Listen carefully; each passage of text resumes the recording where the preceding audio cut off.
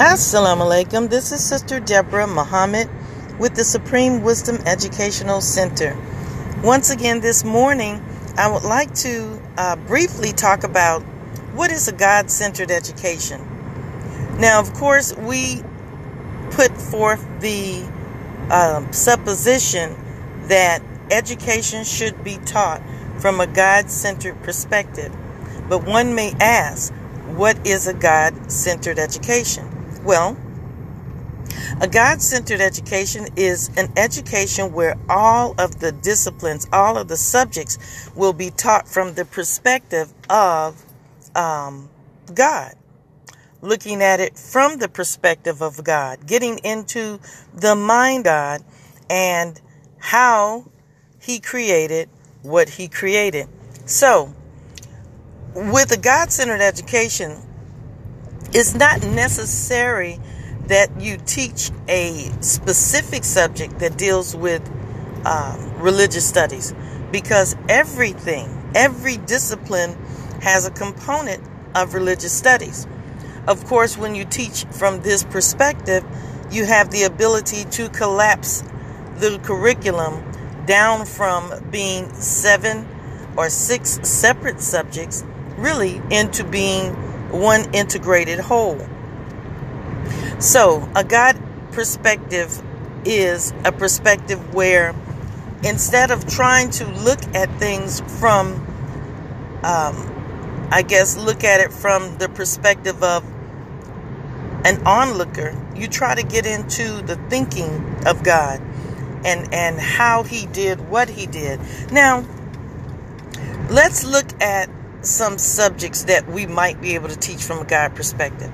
The Honorable Minister Louis Farrakhan teaches us that in mathematics, all numbers are trying to resolve back to the number 1. Now, we may teach this or enter into this subject from the perspective of the Holy Quran, Surah Al-Ikhlas, or the Unity, where it says, say He, Allah, is one.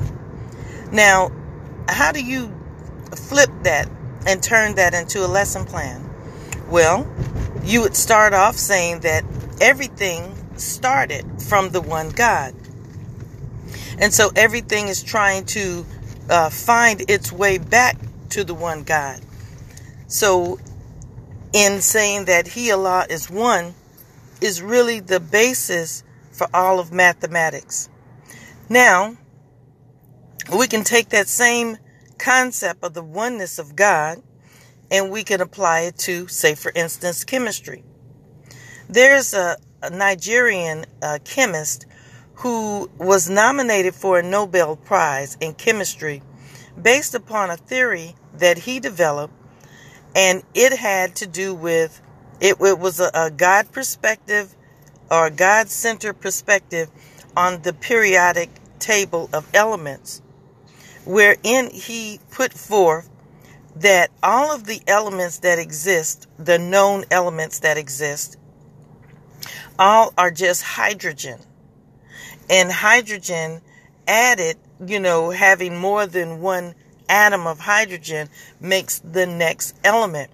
For example, hydrogen is the first element on the periodic table, and then helium is the second element on the periodic table.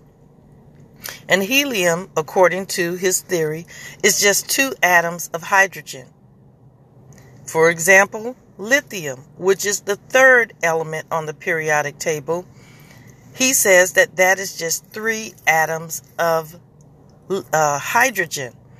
Lithium and beryllium and so on and so forth are just really hydrogen, just the number, the element number is the number of hydrogen atoms that it is, as opposed to them being something separate and different.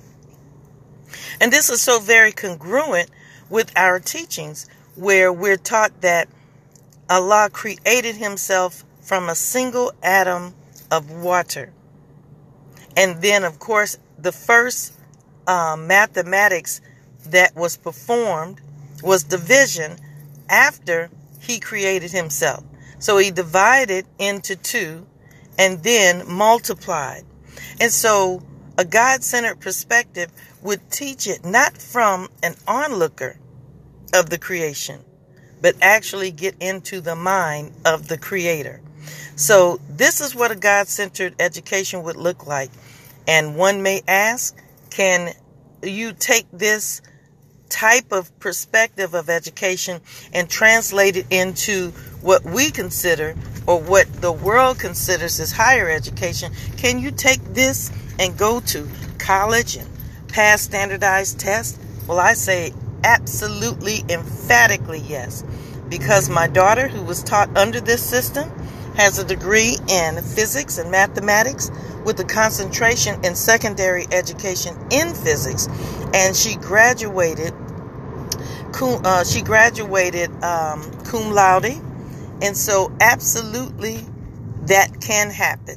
So to that, I would like to know, what do you think about a God-centered education? Do you think it's possible?